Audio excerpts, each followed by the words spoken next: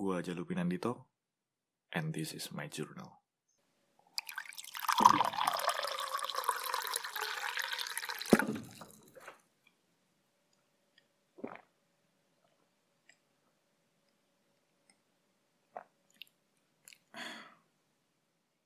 Ini jam 10.11 malam. Dan kali ini agak sedikit berbeda karena gue ngobrol sama salah satu temen gue yang bermain di dunia investasi. Dan dia sharing-sharing pengalaman dia selama dia berinvestasi hingga saat ini. Umurnya gak tua sih, seumuran gue. Daripada gue banyak ngomong, lebih baik kita langsung dengerin aja.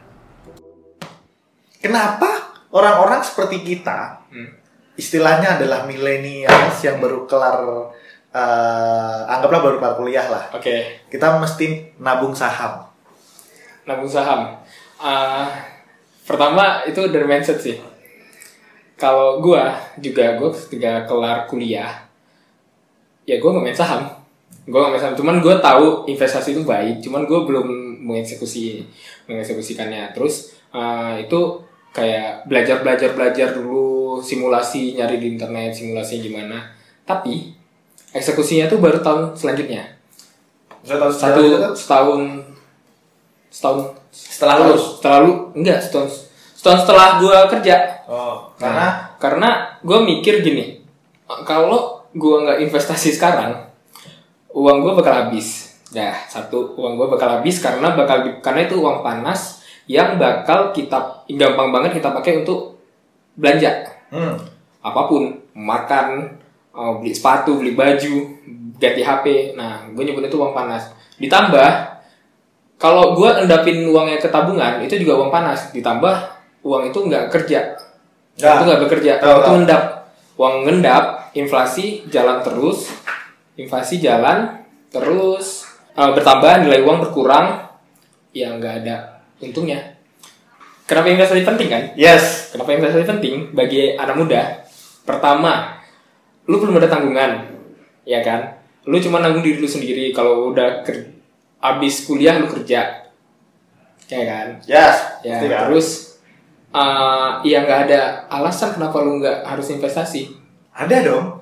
Apa? Ketika gue investasi, uang yang gue taruh itu yang nggak tahu gimana bentuknya. Nggak tahu gimana bentuknya apa? Karena kan kalau misalnya gini, kalau uang gue taruh di bank, gue tahu itu masih dalam bentuk uang, boy. Iya. Ya kan. Nah, sedangkan kalau ketika gue investasi, gue harus milih nih investasi apa aja, terus gue harus analisa juga. Ada kemungkinan juga soal loss, tuh, ya kan? Ya itu kebanyakan orang takutnya di situ sih, loss. Tapi kenapa lu nggak melihat dari sisi positifnya, uang lu bekerja dan bakal tambah kalau emang pemahaman investasi lu tuh cukup. Investasi kan banyak, bisa investasi ilmu, kepala. Investasi yang kalau soal uang, kalau gue tuh selalu pikirin 3. Emas, reksadana, saham. Sebenarnya sekarang ada yang baru, bukan yang baru sih, gue yang baru tahu tuh ada namanya surat berharga retail. Obligasi. SBR. Surat berharga negara kan? Iya, surat berharga negara yang obligasi kita, negara ngutang sama kita. Tahu. Kita dapat untung. Itu gue tahu, sempat belajar sih, kemarin kan gue bisnis wes. Joy. Gue tahu, boy. Itu yang salah satu yang paling safe kan, karena apa yang lu taruh itu yang lu dapat. Iya, dan bakal nambah karena itu dilindungi undang-undang. Betul. Jadi risikonya tuh paling kecil. Bukan paling kecil sih, sebenarnya paling kecil tuh emas. Oh, malah emas, bukan obligasi. Karena emas itu disebut emas itu safe haven. Safe haven itu adalah di mana dia itu kan komoditas yang terbatas kan. Dan banyak orang-orang bukan hanya orang-orang juga, negara itu ngelindungin kekayaan itu ke emas. Karena banyak orang-orang kaya itu misalnya sekarang kayak negara tuh lagi kemarin isu perang dunia ketiga, terus sekarang corona. Nah itu banyak yang ngelindungin kekayaan itu dalam bentuk emas. Emas itu bank-bank sentral di negara manapun tuh masih ada cadangan emas. Tapi gue pernah dengar sih kalau misalnya harga emas naik, harga pasar uang ya turun. Bukan pasar uang, apa sih? Harga emas sama saham ya? Jadi itu sesuatu yang bertolak belakang ya? Bukan bertolak belakang juga sih. Kadang ada beberapa keadaan kayak, ya contohnya kemarin di perang dunia ketiga gara-gara US bunuh panglima seru tuh Iran kan. Pagi-pagi serang rudal. Bangun-bangun lu dapat berita gitu. Itu pasar saham tuh langsung anjlok tuh, banyak yang turun tuh. Termasuk karena gue main saham, gue tahu harga emas naik. Karena maksudnya safe haven nilainya itu ya kandungan apa nilainya itu begitu saja. Apa gimana? Dia nggak terpengaruh oleh mata uang. Karena itu komoditas ya istilahnya supply demand. Ya supply-nya cuma segini, permintaannya tinggi, ya otomatis harganya harus dinaikin dong. Balik lagi ke pertanyaan lu yang kenapa penting berinvestasi ya? Iya, penting. Kenapa? Penting banget. Karena gini, kita nggak tahu masa depan itu gimana. Dan kita tahu kalau lulusan baru kelar kuliah, pendapatannya nggak terlalu besar. Yang bisa lu lakuin adalah either lu bisnis untuk mendapatkan uang lebih banyak atau investasi. Gue lagi jalan di dua ini. Untuk berbisnis, modalnya butuh besar, butuh time consumption yang lebih besar, dan banyak lah effortnya. Yang pasti uang dan waktu tuh banyak di situ. Pada saat bersamaan, gue belum tentu bisa jalanin bisnis 100%. Kayak belum yakin atau apa gitu.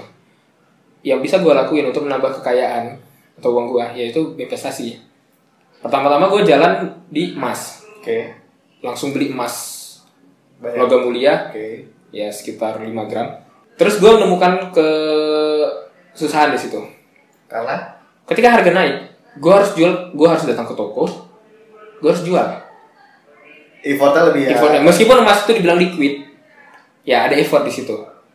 Karena lu harus pergi ke tokonya. Ke toko, meskipun itu nggak susah, cuman agak males lah. Ke toko untuk jual emas. Itu yang dilakuin nyokap gue sampai sekarang sih. Iya, orang tua itu nyokap gue sampai sekarang masih gitu. Tiap dapat duit ke toko emas beli emas, dia kurang duit baru jual. Ya, dah. Abis itu ketika gue merasakan kayak emas kurang cocok nih sama gue cari tahu soal reksadana. Ada salah satu platform di situ gue pakai bibit, nggak apa ya. Nah di situ gue pelajari apa-apa aja reksadana itu. Ternyata di situ gue browsing sampai gue nemu reksadana itu kebagi 3 produk, yaitu pasar uang, 3 produk yang dibagi berdasarkan skala resiko. Pasar uang yang konservatif, yang untuk konservatif, yang rendah resiko, obligasi moderate, sampai saham yang paling tinggi ya. Tinggi deh, itu resiko high risk high return. Agresif investor. Agresif kalau di bibit emang dibilangnya agresif gitu. Terus udah gue main reksadana. Di situ cukup konsisten waktu itu nabung setiap seminggu karena gue pakai strategi dollar averaging cost. Gimana? Dollar averaging cost itu DAC. Gue suka nih. Itu DAC sebutannya. Dollar averaging cost yang dimana lu melakukan investasi rutin dengan nominal yang sama setiap bulannya. Misalnya gini, ada orang yang investasi pada hari ini ketika saham lagi tinggi, dia investasi hari ini 1 juta. Nah, 1 juta untuk sebulan, terus 2 bulan depan dia top up. 1 juta lagi. 1 juta lagi. Nah, yang gue lakuin adalah gue split menjadi 250.000 per minggu. Hari ini emang lagi tinggi, karena kalau di reksadana itu mungkin banyak orang yang reksadana nggak ngeliat ke pergerakan IHSG. Ya. Karena kurang ngerti mungkin kan. Karena nyarinya gampang kan. Ternyata pada hari ini gue invest tinggi. Minggu depannya harga saham anjlok. Harga saham anjlok. Nah, di situ gue top up lagi. Berarti gue value yang lo dapet yang di keduanya itu lebih tinggi kan? Iya, harga rendah. Averaging down. Ambil nilai rata-rata kan. Ternyata minggu ketiganya turun lagi, averaging down lagi terus. Ternyata minggu keempatnya naik. Ya udah averaging up. Pastinya rata-ratanya lebih, nilai gue pasti lebih, value-nya lebih murah gue beli daripada gue ngelakuin investasi selama 1 bulan 1 juta hanya di 1 hari. Yes. Sebulan sekali gitu. Jadi istilahnya gini, lu dengan secara rutin dengan uang tertentu ya kan bisa mendapatkan hasil yang berbeda di dua saham yang berbeda karena kan harganya fluktuatif. Iya kan? Seperti itu. Ya, gitu. Bisa lebih dikit tapi seringkali lebih rendah. Makanya lebih untung ketika lu melakukan investasi secara rutin. Gua udah main reksadana tuh kayak sekitar 3 bulan gitu kan. Ya, gue kan tipe anaknya kurang nggak cepat puas gitu. Selalu mencari hal harusnya gue bisa bikin lebih banyak. Iya kan. Ambis ya. Ambis. Namanya agak ambis. Dah. Lalu gue sebelumnya itu sempat ikut sekolah pasar modal yang diadain sama Bursa Efek Indonesia. Nah, itu 1,5 tahun yang lalu. Nah, di situ udah ada papangan dasar meskipun belum ngerti banget. Baru setelah gue main bibit, gue merasa tantangannya kurang dan returnnya agak rendah. gue merasa return itu rendah. Ternyata anaknya nggak sabaran ya. Anaknya nggak sabaran. Gue buka akun Stockbit. Iya. Gue buka akun Stockbit. Kalau kalian belum tahu, itu adalah salah satu platform untuk kita main saham. Oke. Saham di Bursa Efek Indonesia. Nah, jadi dari Stockbit itu kerjasama dengan Sinarmas, gue buka akun di Sinarmas Sekuritas. Karena kita harus buka akun rekening efek di situ. Ini Sinarmas Sekuritas ini bukan iklan ya. Iya. Ini contoh aja ya. Tapi kalau Sinarmas mau iklanin kita boleh kok. Nah, buka akun.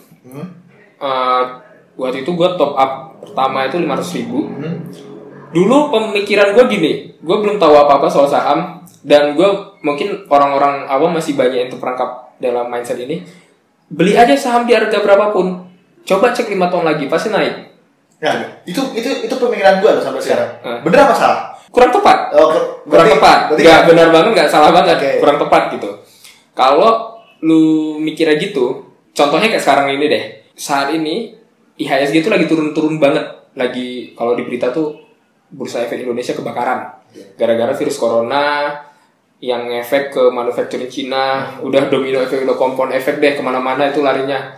IHSG udah anjlok seanjlok-anjloknya. Harga saham blue chip. Saham blue chip itu saham-saham yang valuasinya tinggi, yang perusahaannya udah mature banget, itu lagi murah-murahnya sekarang. Oke, kalau lu invest pada saat ini di harga yang rendah, mungkin 5 tahun lagi lu untung. Tapi kalau lu invest kemarin di Desember akhir, itu harga saham lagi mahal-mahal, lagi naik-naiknya. Tapi kan kalau misalnya lu ngomong 5 tahun lagi, kita belum tahu kan kemungkinan akan naik dong. Makanya tadi prediksinya itu belum tentu benar 5 tahun. Mungkin ada beberapa saham yang memang ketika 5 tahun itu memang kalau lu lihat grafik 5 tahun sebelumnya emang naik terus. Tapi kan lu nggak bisa cuma tarik sekali 5 tahun ya. Iya, dan itu ada pemahaman yang kayak gini. Kinerja masa lalu tidak menggambarkan kinerja masa depan. Ya, itu cuma buat learning doang kan. Learning. Contoh-contoh saham yang 5 tahun itu tetap naik, Telkom, ICBP, itu Indofood. Tapi Indofood yang ngebawahin Indomie. Nah, gitu. Bahasanya yang bahasa enak ya. Yeah. ICBP saya tidak mengerti, Pak. Indofood. Tapi Indofood anak perusahaan Indofood yang khusus bikin Indomie lah. Indomie itu ICBP, induknya itu INDF. Kode emitennya. Nah, itu emang naik. Terus ada saham-saham juga yang 5 tahun kebelakangan malah turun. Contohnya saham-saham United Tractor. Wah, itu waktu masa-masa kejayaan batu bara.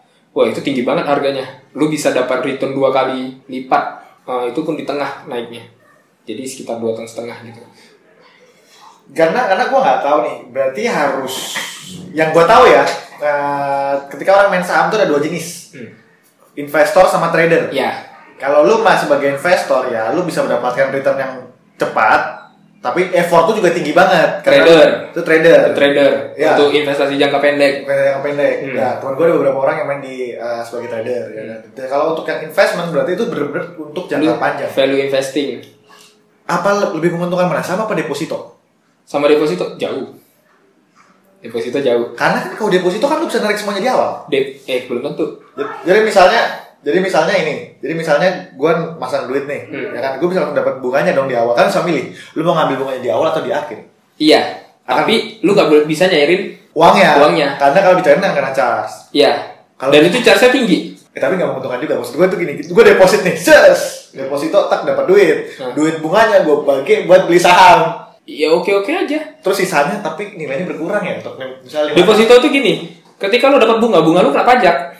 Oh iya, dia nggak ada pajak ya. Bunga lu kena pajak yang lumayan tinggi. Malah kalau sekarang masanya SBR 009 ya kalau nggak salah, yang lagi buka, obligasi negara yang lagi buka, itu selalu comparisonnya sama deposito, nggak pernah sama saham, karena udah pasti kalah returnnya.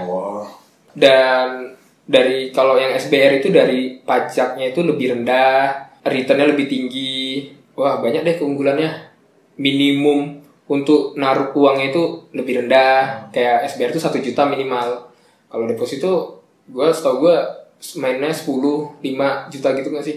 Ya sekitar segitu. Lu nggak main deposito soalnya? Gue juga enggak sih. Ya kalau misalnya gue mikir sih, yang gue takutkan itu ketika gue invest, nanti cara gue ambilnya seperti apa? Terus apakah investasi gue tuh worth it untuk gue lakukan? Gue juga mikir gitu dulu. Gue juga mikir gitu. Tapi seiring lu nyari tahu lebih soal investasi gitu kan, lu bakal tahu gimana cara ngambilnya. Dulu kan pasti mikir investasi kayak saham gitu. Gimana sih emang ditransfer ke rekening kita ya nggak sih? Iya. Iya kan? Ya itu dari saham itu ada rekening efek itu, kita ada rekening untuk withdraw untuk cairin. Nah, rekening itu ya itu rekening tabungan kita biasa. Jadi langsung ditransfer ke situ. Sekarang gini deh, kalau misalnya ngomongin rekening cara main, ya itu mungkin butuh waktu gua dipelajari. Let's say gua punya gini, pendapatan gua tuh sebesar 2 juta sebulan. Gua 2 juta tuh tinggian ya. Jangan sejokut lah. 1 juta. Gua masih enak yang pulang pergi rumah, makan dari rumah, makan siang di kantor. Jangan kantor, gua anak sekolah. Enggak apa gua masih anak sekolah. Iya. 1 juta sebulan. Berarti bisa dong kita kalkulasi pengalkulasian uangnya seperti apa. Kalau duit 1 juta, ya kan? Gimana cara gue buat membagi saham? Anggap gue pengen main saham. Gimana cara gue mainnya? Gue harus tanya gaya hidup lu apa? Oke, anggaplah gue selalu punya sisa duit 200.000 per bulan. Oke, berarti ada pengurangan 800.000. Betul. 800.000-nya itu dipakai untuk apa aja? 800.000 tuh buat makan, buat jajan-jajan, terus buat beli bensin. Itu selama sebulan? Selama 1 bulan. Lu anak SMA? Anak SMA kuliah lah. 200.000 aja adanya. Bisa nggak? Bisa. How come? Iya, lu tinggal buka rekening sekuritas. Lu lihat berapa minimum deposit awalnya. Jadi ada beberapa sekuritas yang minimal depositnya itu 3,5 juta. Ada juga sekuritas yang minimum depositnya hanya 100.000. Oh, jadi minimum deposit ya, Mas Ari? Iya. Berarti kalau misal bibit itu kan bebas kan sampai cepat? Bebas kalau bibit. Berarti itu sangat recommended buat orang yang awal dong? Iya, untuk reksadana. Ini bukan iklan ya? Iya. Ini bukan iklan ya? Sorry ya. Iklan ini analogi contohnya deh. Yang paling gampang soalnya gue juga main, tapi nggak ngerti. Berarti bisa itu? Bibit itu malah bisa salah satu, ya kalau ngomongin reksadana kita ada manajer investasi. Betul. Orang yang bakal ngelempar uang kita itu kemana gitu. Nah, salah satu manajer investasi itu ada yang cuman minimum untuk lu beli reksadana 10.000. Berarti nggak mau menutup kemungkinan dong walaupun gue punya 200.000 atau 10.000 buat main. Menurut gue udah cukup. Oke, setelah gue tahu kalau misalnya dengan uang 200.000 bisa gue investasikan, apalagi yang harus gue pelajari? Terus belajar hal-hal di luar yang gue tahu. Gue pertama kali tahu reksadana, kayaknya gue merasa udah cukup banget nih. Cukup banget deh reksadana nih, gue nggak ngapa-ngapain, uang gue nambah gini. Semakin gue belajar, semakin ketahuan gue tuh bodohnya. Karena? Bukan bodohnya, semakin gue tahu gue nggak berilmu. Ya kayak konsep ini, semakin lu belajar tuh semakin tahu lu tuh bodoh. Oke, berarti gini lah ya. Ya semua butuh proses, tapi dengan 200.000 itu lu tetap bisa investasi, belajar investasi. Bisa, saham bisa. Tapi ingat jangan buru-buru. Dan pelan-pelan. Jangan harus. Ada beberapa tipe orang nih, Boy. Ini berapa tipe orang? Teman-teman kita juga banyak. Kita di kantor. 200.000, 100.000 tuh di rekening 500.000. Akhir bulan duit gua habis. Ditarik. Nah, itu menurut gua sebenarnya berinvestasi itu lawan kita itu bukan orang, bukan apa gitu. Lawan kita tuh ego kita sendiri. Apalagi kalau lu main saham ya. Main saham itu kadang kan kita kalau konsep reksadana kan nggak ketahuan tuh harga naik harga turunnya. Kalau saham kita beli 1 lot, nah nilai dari 1 lot itu bisa naik bisa turun. Kalau reksadana kan kita nggak ketahuan karena konsepnya kan mengumpulkan dana. Manajer investasi kan ya yang gituin. Nah itu kadang ada beberapa orang yang turunnya baru goceng udah kayak panik. Nggak, turunnya goceng loh. Kita tahu kan goceng itu berapa nilainya. Kalau uang kertas kayak lu tinggal aja. Terus panik gitu, dilihat-lihat terus. Ya itu kalem aja. Kalau lu as long as lu invest di saham blue chip, saham-saham yang besar kayak Unilever, Telkom, ICBP yang tadi Indofood, ya gak masalah, itu bakal naik. Saran gue belajar saham itu salah satunya dari buku The Intelligent Investor. Itu jadi dari apa ya? Lupa gue, itu buku yang dijadikan rekomendasi oleh Warren Buffett ketika dia mulai main saham juga. Itu dosen dia waktu di Columbia. Yang sangat bikin gue jelek itu adalah ketika lu main saham, jangan lupa nanya harganya berapa. Banyak orang nggak tahu, orang banyak terlalu ngikut euforia. Ketika saham naik, wah kayak ini bakal naik terus nih. Gue masuk. Ketika saham turun, wah sahamnya turun, panik, tiba-tiba dia panik sell, jual langsung. Beda kalau trader, memang trader itu kan mainnya bisa 1 hari, bisa 1 menit dia beli, terus atau 5 menit selanjutnya dijual, itu trader itu, makanya mereka ada sistem cut loss. Tapi kalau lu nerapin namanya value investing, yang dimana lu fokus ke jangka panjang, yang nanti lu dapat dividen, dapat ini, itu nggak masalah. Main saham dan biarin aja harga turun. Kayak lagi sekarang ini, gua udah loss tuh hampir 10% lebih, 10%, hampir ke 11% per hari ini. Itu kenapa ya? Itu cukup dalam. 10% ya? Cukup dalam. Misalnya anggaplah lu masang ya 5 juta setelah 500 ribu lah hilang. 500 ribu hilang. Yang pastinya lebih dari itu udah hilang. Nggak hilang, nilainya turun. Sebenarnya nggak hilang sih. Nggak hilang. Nilainya ada, cuma nilainya turun aja. Tapi sebenarnya waktu-waktu yang tepat untuk kita masuk. Tapi dananya nggak ada untuk masuk. Nah, jadi dengan harga-harga yang murah ini gue harusnya bisa masuk nih. Tapi kemarin gue udah masuk. Ternyata lebih dalam lagi hari ini. Ya semoga ada cash. Gue bakal masuk lagi untuk averaging down untuk saham-saham itu. Berarti oke. Sekarang beda. Berarti sebenarnya dana yang kita pakai itu, dana yang kita punya sekarang itu bukanlah sebagai barrier kita untuk investasi. Enggak. Seberapapun itu. Ya. Karena kan kadang orang mikir, gue gak punya duit banyak nih, jadi gue gak bisa investasi. Kalau yang soal uang gak banyak itu udah banyak banget caranya gimana lu investasi. Nah, misalnya lu takut lu main saham, atau lu takut main reksadana gitu, lu bisa nabung emas. Pegadaian nyediain salah satu platformnya, Pegadaian, Tamasya, ada yang lain-lain juga, itu lu bisa nabung emas. Misalnya lu cuma ada 100 ribu nih, mungkin sekali beli emas itu kan kalau 5 gram itu kan harganya sekarang sekitar 3.800.000-an gitu. Nggak apa saya pak. Ya harganya gitu.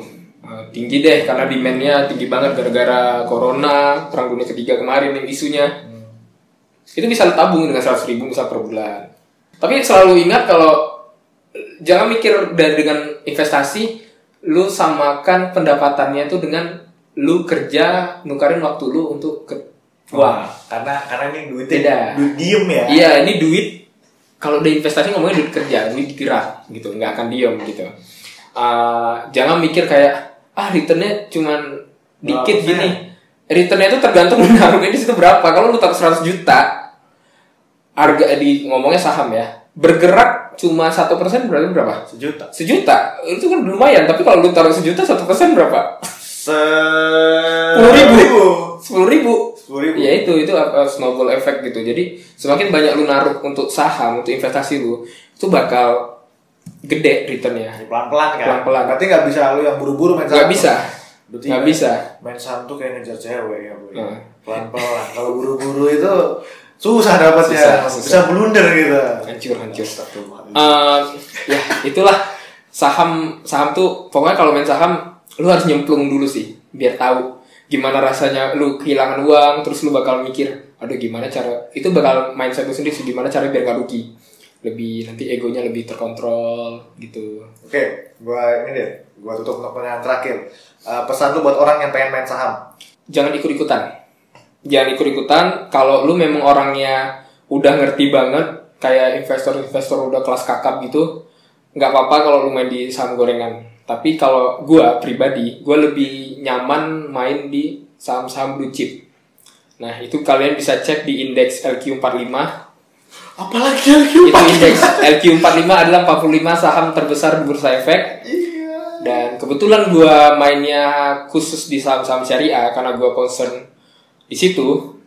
Gue selalu lempar uang gue di saham-saham JII, Jakarta Islamic Index. Berarti itu orang-orang pun bisa main ya? Bisa. Saham tuh ada yang saham syariah, ada yang saham konvensional. Tenang kalian. Okay. Indeks JI itu isinya 30 saham syariah terliquid di bursa. Yaitu Telkom, Unilever, Bukit Asam, Antam, Barito Pasifik tuh ada di situ semua. Dan banyak lain. Banyak 30 ya. 30. Gue selalu lempar uang gue tuh ke saham blue chip. Yang dimana gue keuntungan 2. Dapat keuntungan ketika main saham. Lu bisa dapat dari capital gain, selisih dari harga jual harga beli. Satu lagi dividen. Iya dividen itu adalah untuk laba bersih dibagi ke semua pemegang saham. Iya, ada dividen. Wah, jadi dua. Bener. Warren Buffett itu dari dividen. dia nggak main di capital gain. Iyalah, dia udah invest berapa miliar dividen. Iya, di Coca-Cola. Itu mainnya di dividen, udah passive income ngomongnya. Mau harga sahamnya naik, mau harga sahamnya turun, ya dividen as long as perusahaannya untuk, lu dapat untung. Mungkin gitu aja lah. Terlalu banyak istilah-istilah yang gue ngerti. LQ45 LQ2 itu film. Ya udah, thank you banget. Sip. Thank you banget, bro. Thank you juga. Nanti kalau misalnya itu kita lanjut lagi. Yo, sip, sans.